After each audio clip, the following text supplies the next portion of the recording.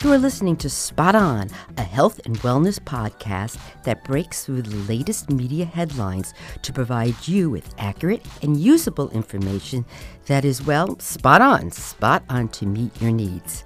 I am your host, Dr. Joan Salge Blake, a nutrition professor at Boston University and the author of the college textbook called Nutrition and You, which is used in colleges across the United States and abroad.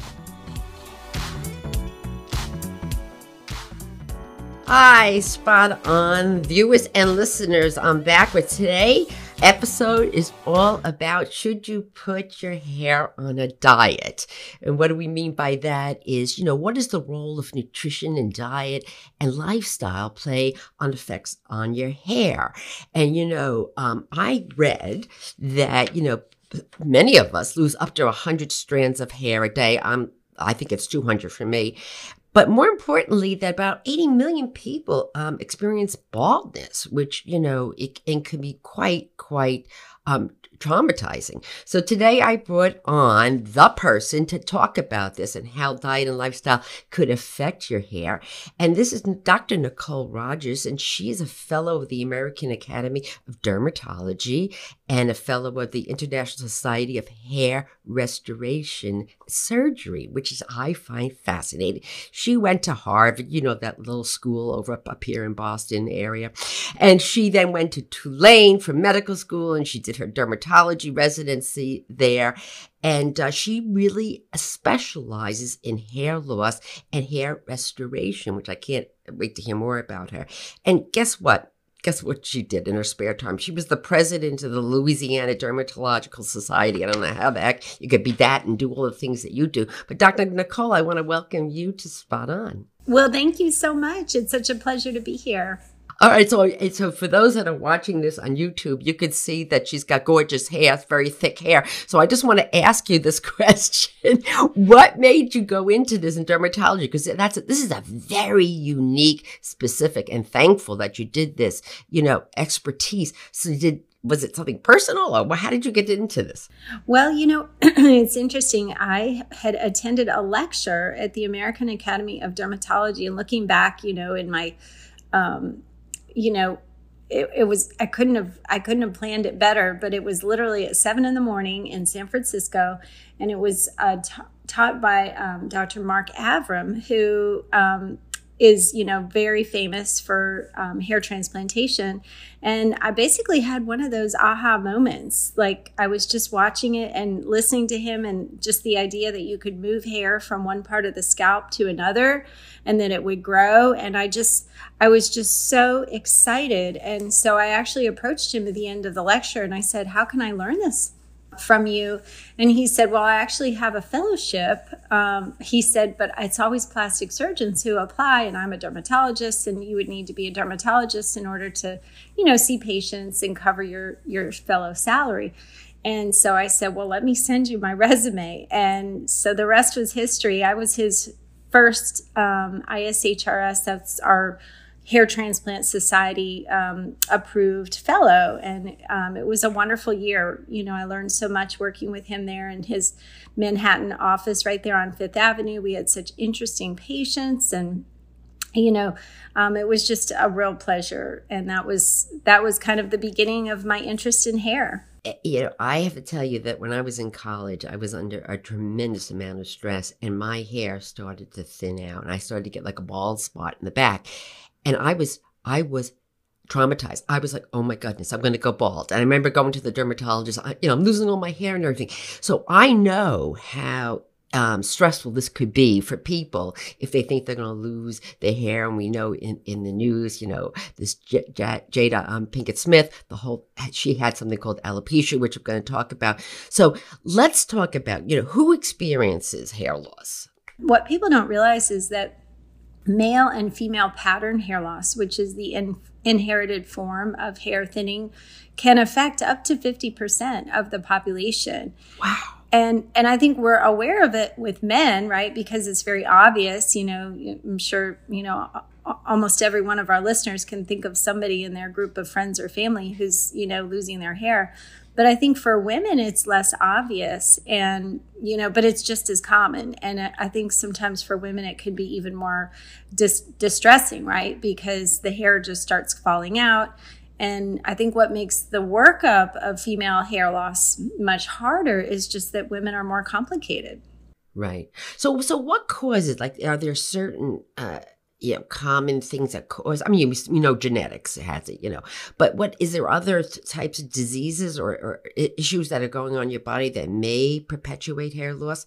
Sure. So the most common thing that can trigger, an initial onset of hair shedding is childbirth. And so usually about 3 months after the baby is born, the hair follicles will start shedding. And it's a little complicated in the way that the hairs will they'll finish their growth phase, but they won't actually shed during the pregnancy. So that's why hair looks very thick and full while people are pregnant. But then all those hairs that should have shed while you were pregnant will all come out at once about 3 months after the baby is born. Okay. And of course, for anyone, there's enough stress with having a newborn baby, and you're not sleeping and everything. Then when you start thinking your hair is falling out, then we have, oh my goodness, this is like a really bad movie.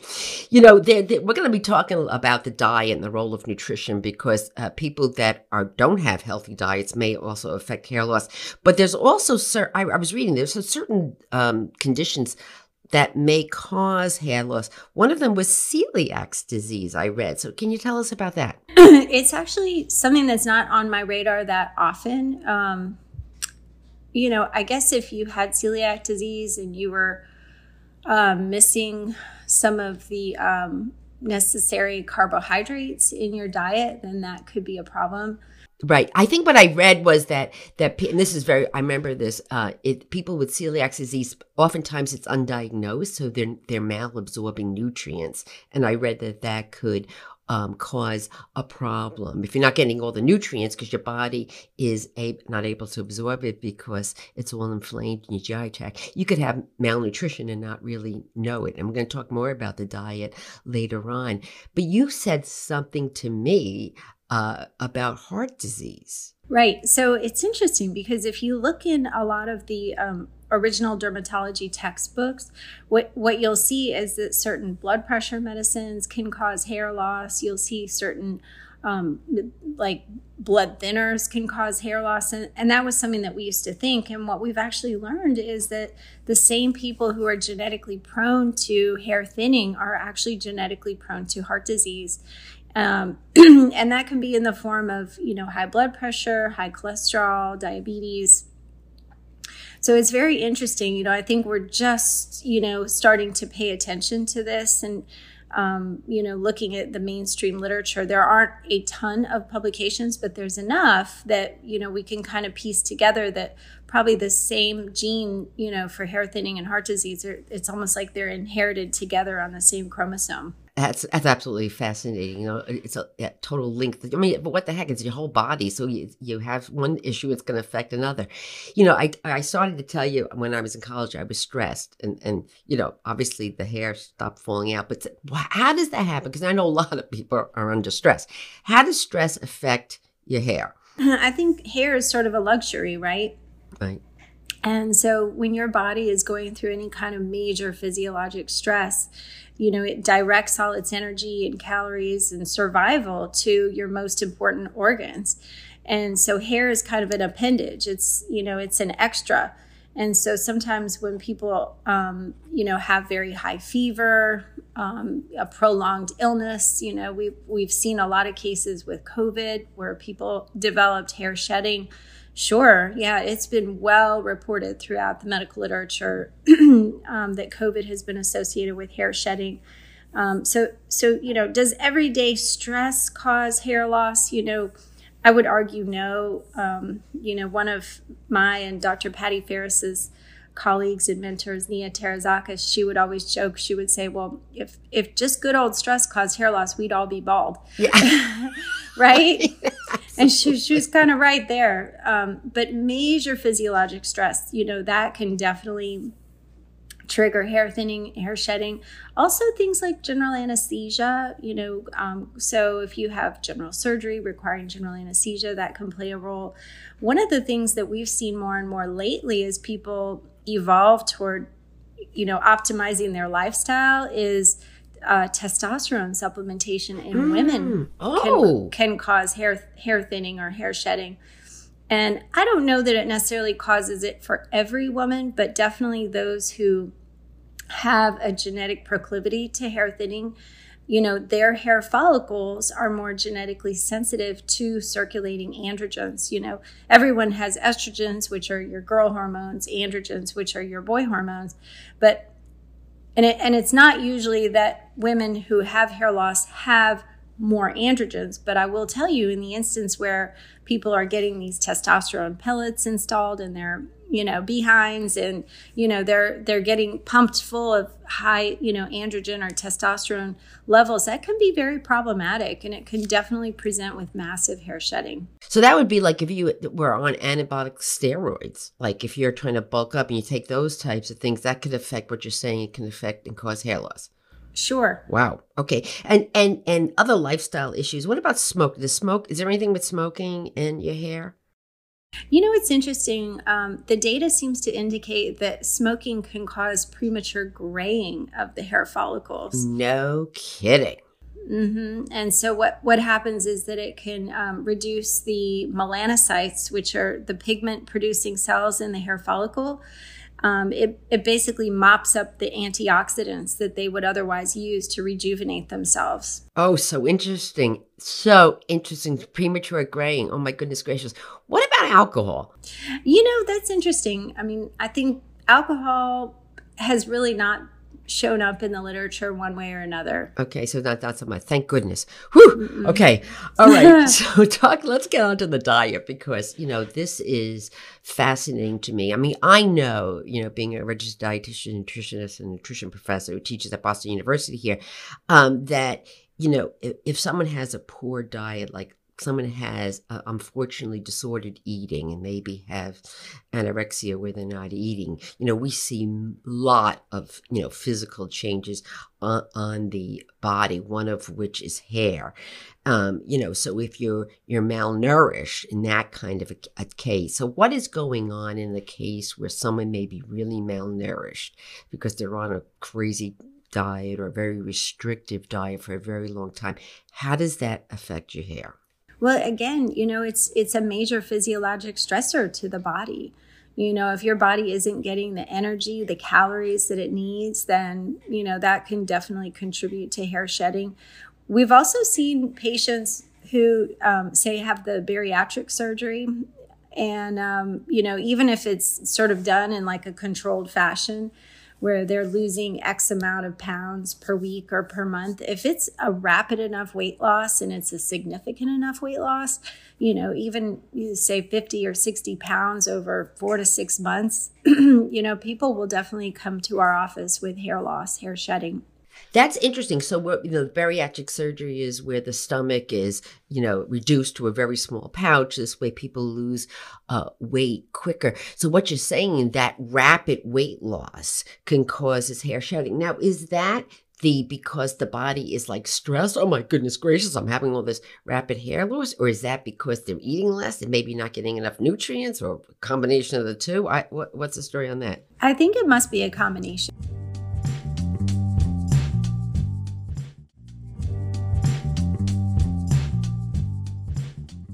Yeah, because when you think about that, if you're losing that much weight fast, your body's like, whoa, what's going on here? Where's this all going here? So I can imagine that would be a stressor on the body. I read something about a high glycemic diet where your blood sugars are, more likely to be elevated chronically, or a lot of glucose or blood sugars being elevated. Is there anything to that? I would say it maybe goes hand in hand with what they've seen about the increased risk of diabetes in patients who are prone to the hair thinning. I don't know that high glycemic diet in and of itself will cause hair loss. I don't know that I've come across that. But I will tell you, I try to get most of my patients onto a plant-based diet, given what we know. There was an article, and it was published in the Archives of Dermatology Research back in 2018. And what it showed was that a Mediterranean diet, fresh herbs and fresh vegetables could decrease the risk of androgenetic alopecia in males. So androgenetic alopecia, can you explain what that is? So androgenetic alopecia is sort of the umbrella term for male and female pattern hair loss, which is just good old garden variety, male pattern thinning. For men, it's often presents with recession, right, of the hairline. For women, it can be a little bit harder to diagnose because the frontal hairline will usually remain intact. For women, it's a decrease in the density of the hair. So their scalp may look more see-through, and it can be not just over the top of the scalp, but sometimes above the ears. Women will feel like their hair is thinning out, or sometimes even in the crown or vertex area.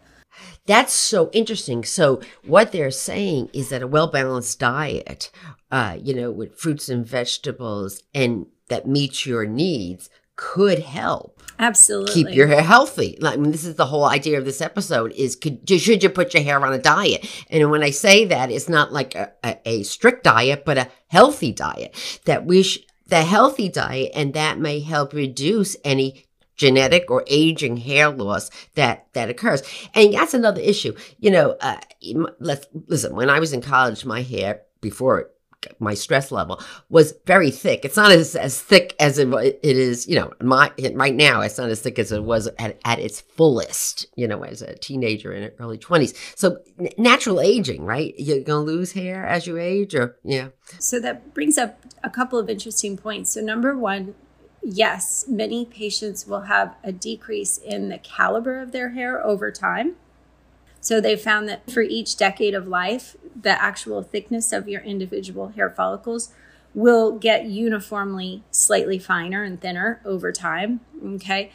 But also, whenever I see patients and it's a new patient presenting to my office, it's the first time I've seen them, there's a few lab tests that I like to do.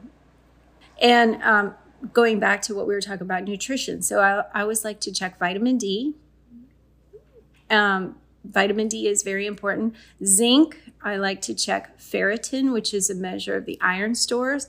And then I also like to check a TSH, which is for thyroid. Right. So that's interesting. So you're saying that people that may not have adequate vitamin D, and you have zinc, you said, and iron, that may be a problem, and perpetuate or promote hair loss. Is that?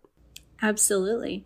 So when patients come in and they're having massive hair shedding, what we call telogen effluvium. So that's sort of like the term we use for, new onset shedding, going back to all the reasons we talked about, right? Childbirth, crash diets, high fever, that kind of massive weight loss. So telogen effluvium, you're going to do blood work just to make sure that we're not missing anything. Because sometimes we will actually find a vitamin D of 11, and it should be 30 or above. Whoa. Yes. That's, Dr. Cole, this is very, very interesting, because if you look at the nutrients that a lot of Americans fall short of, one of which is vitamin D. And that's so interesting that could be, you're saying that could play a role. The other one, you just said iron. I'm like, iron, many women don't get enough iron in the diet either. And so I'm saying to myself, oh my goodness, the women, this is like a double whammy that's going on here. Right. And especially premenopausal women, if they're still menstruating, right? Sometimes they will actually have a lot of blood loss compounding that. You got that right. And so we know that iron is, animal products, meat, fish, chicken, and also fortified cereals and fortified grains is a great source of iron. Vitamin D is a tricky one, because really there aren't a lot of robust sources. We have milk because it's fortified, but not all yogurts will have vitamin D in there, and salmon. But how much salmon are you really going to be eating here? And so it's hard to get vitamin D. And also what we see now is, and people need to be careful about this, we did a whole episode on this about these plant-based milks because, cow's milk has vitamin D fortified, but not all the plant-based milk, there's oat milk and almond milk, not necessarily has it fortified. So you want to check the label. If you're not drinking cow's milk, make sure that the milk that you are, the protein-based milk, has the vitamin D in it. That is so interesting. Wow. I read also that protein, a deficiency in protein may also, and that's what we see that in people who are really have disordered eating and are really have lost a dramatic amount of weight. But so do you look at when a patient comes to you and ask them about how much protein they're taking? Mm-hmm.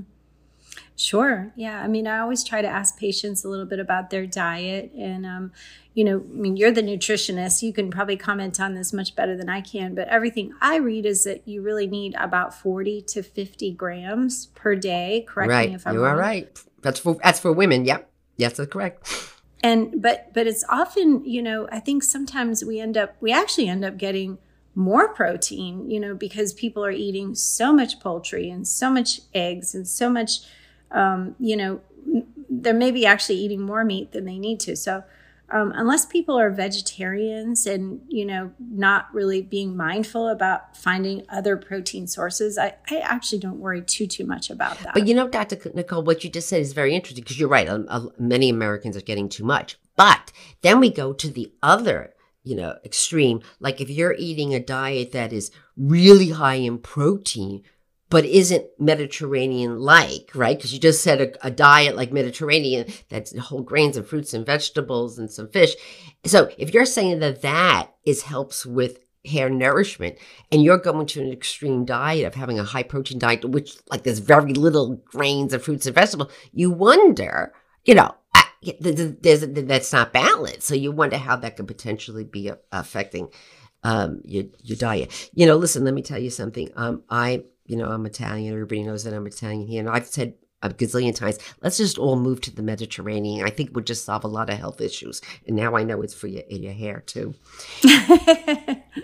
Tell me about biotin, because is biotin, people are taking biotin. Should they be taking biotin from the hair? I often read this, and is it good? Is it not good? Can you comment on that? Right. So biotin is one of these things that I think almost everybody recommends that, you take biotin for hair.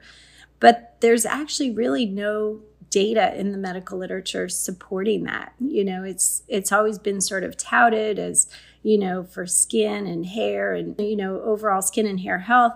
But we really don't have any studies. And actually, there was a couple of warnings issued by the FDA recently. Actually, I say recently, within the last 5 years.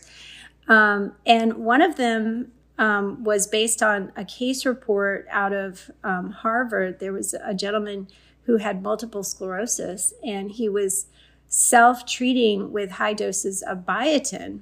And when they did his blood tests, he basically was diagnosed with Graves' disease, which is a thyroid disorder. But they thought it was weird because he didn't have any of the symptoms, right? He didn't have, the proptosis with the eyes. He didn't have the goiter. He didn't have any of the clinical symptoms of Graves' disease. So they thought, that's weird. And what they realized was that the biotin supplementation was altering the thyroid lab test results. And it interferes with what's called the biotinidase assay. So whenever I do order test results on my patients, I make them stop any biotin-containing supplements for a week prior to getting that drawn. Right. So you're not really, when you get the lab, oh my goodness, you're not going to, when you get the blood work done, it might mask something because oh my goodness, that's really good. And, biotin, you can get biotin from, peanuts and eggs, as long as you cook the eggs, which you should never eat raw eggs, and whole grains. So it's not like something that you have to go out and take. And since you're saying the literature doesn't really back up, it does anything, it might be actually do harm. So that's really interesting to know. Speaking of harm with biotin, taking too much, I also read that if you take too much vitamin A, this would be through a supplement, because it's retinoids, could be a problem too with your hair. Is that correct? Right. So that's always something that I have heard too. And, it's sort of tied in with Accutane, right? Which is the brand name of isotretinoin. That's the sort of miracle acne treatment, the oral medicine that's been used for decades to, very successfully treat and prevent scarring acne. But isotretinoin or Accutane is a cousin to vitamin A. And so there have been reports of hair shedding in patients who are taking Accutane for their acne.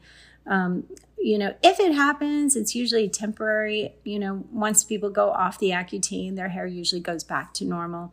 Once in a while, though, if the patient has a strong family history of hair loss, it may unmask an underlying male or female pattern hair loss. And so, then we have to actually go ahead and think about starting them on medication for their hair thinning. Wow. What you just said is interesting, that if you have hair loss because of something, you're taking a supplement you shouldn't be taking or whatever, too much of something, your hair will grow back. Is that pretty common? I mean, I know in my stress that it grew back, obviously, after I, got rid of the stress in college. But is that pretty common that if you, clean up your diet and stop doing things, taking maybe supplements that are problematic, that the hair will grow back? Well, it all depends, right? So if you have a strong gene for male or female pattern hair thinning, you can have a perfect diet, Right. You can be supplementing with the most, amazing vitamin regimen, and that may or may not still help you to actually halt the hair thinning and regrow your hair. Yeah. Okay. Is it, we have men, I see bald men, I think. And with lately, we're seeing some women now and some celebrities or wherever that are bald. And this Jada Pinkett Smith is an excellent example to bring awareness to this. Is that common that women will go bald? It's hard for me to comment on her particular situation because I don't know exactly what caused her hair loss. But I love that as a woman of color, she said, you know what, I'm just going to shave my head and, just wear my hair natural because, she's a beautiful woman. And, B, I think a lot of women who are of African-American descent, they end up having to do a lot of manipulation and a lot of damaging grooming practices in order to, look more like Caucasian, if you will. They're using relaxers that can be very chemically damaging to the hair. They're using weaves, wigs, sew-ins. They're using things that are not healthy for their hair and that can definitely contribute to breakage. We could probably do a whole nother podcast on causes of hair loss in African-American women because they're actually very unique and different from the causes of hair loss in Caucasian women. Interesting. So you're saying that that's because I have read that hair care could really put a problem, bleaching your hair, put coloring, to cover the grays, permanents. And, it's so funny that I have Italian curly hair and all I want is straight hair, and then you go to the salon and all people with straight hair want curly hair, and everybody's doing the opposite. I'm trying to straighten my hair. The grass is always greener. Right. I'm trying to straighten my hair and get the frizz out of it, and these other people are just trying to do the opposite. So you're saying that really could, the more you manipulate your hair and try to change it, like for me being silly and trying to have straight hair, is damaging. And my, the blow drying in my hair and the flat irons I use, really. So all these things that I'm trying to do to get a hair that wasn't given to me, is damaging. Is that what you're saying here? It can be. And especially, if you have slightly finer hair to begin with, then those hair follicles are going to be more susceptible. They're going to be more vulnerable to breakage from things like flat irons. Right. Okay. I got to stop with the flat iron and I got to stop with everything. Okay. I'm going to, the next time you see me, you're going to have like this, you're going to see my natural frizz, my natural Italian frizz, but it'll be thicker probably. Anyway, this was fascinating. Dr. Nicole Rogers, she's a dermatologist specializing in hair restoration and hair health. And I'm glad to hear what you said about that a Mediterranean type diet, basically a well-balanced diet, may actually be good for your hair.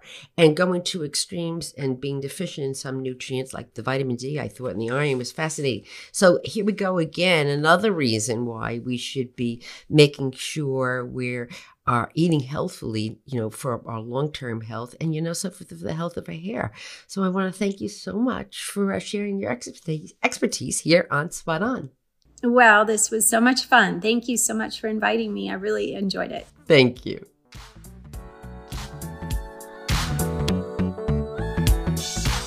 Spot On is supported by the Boston University Sargent College's Master of Science degree in Nutrition program. Log on to bu.edu to learn more about this fabulous nutrition graduate program.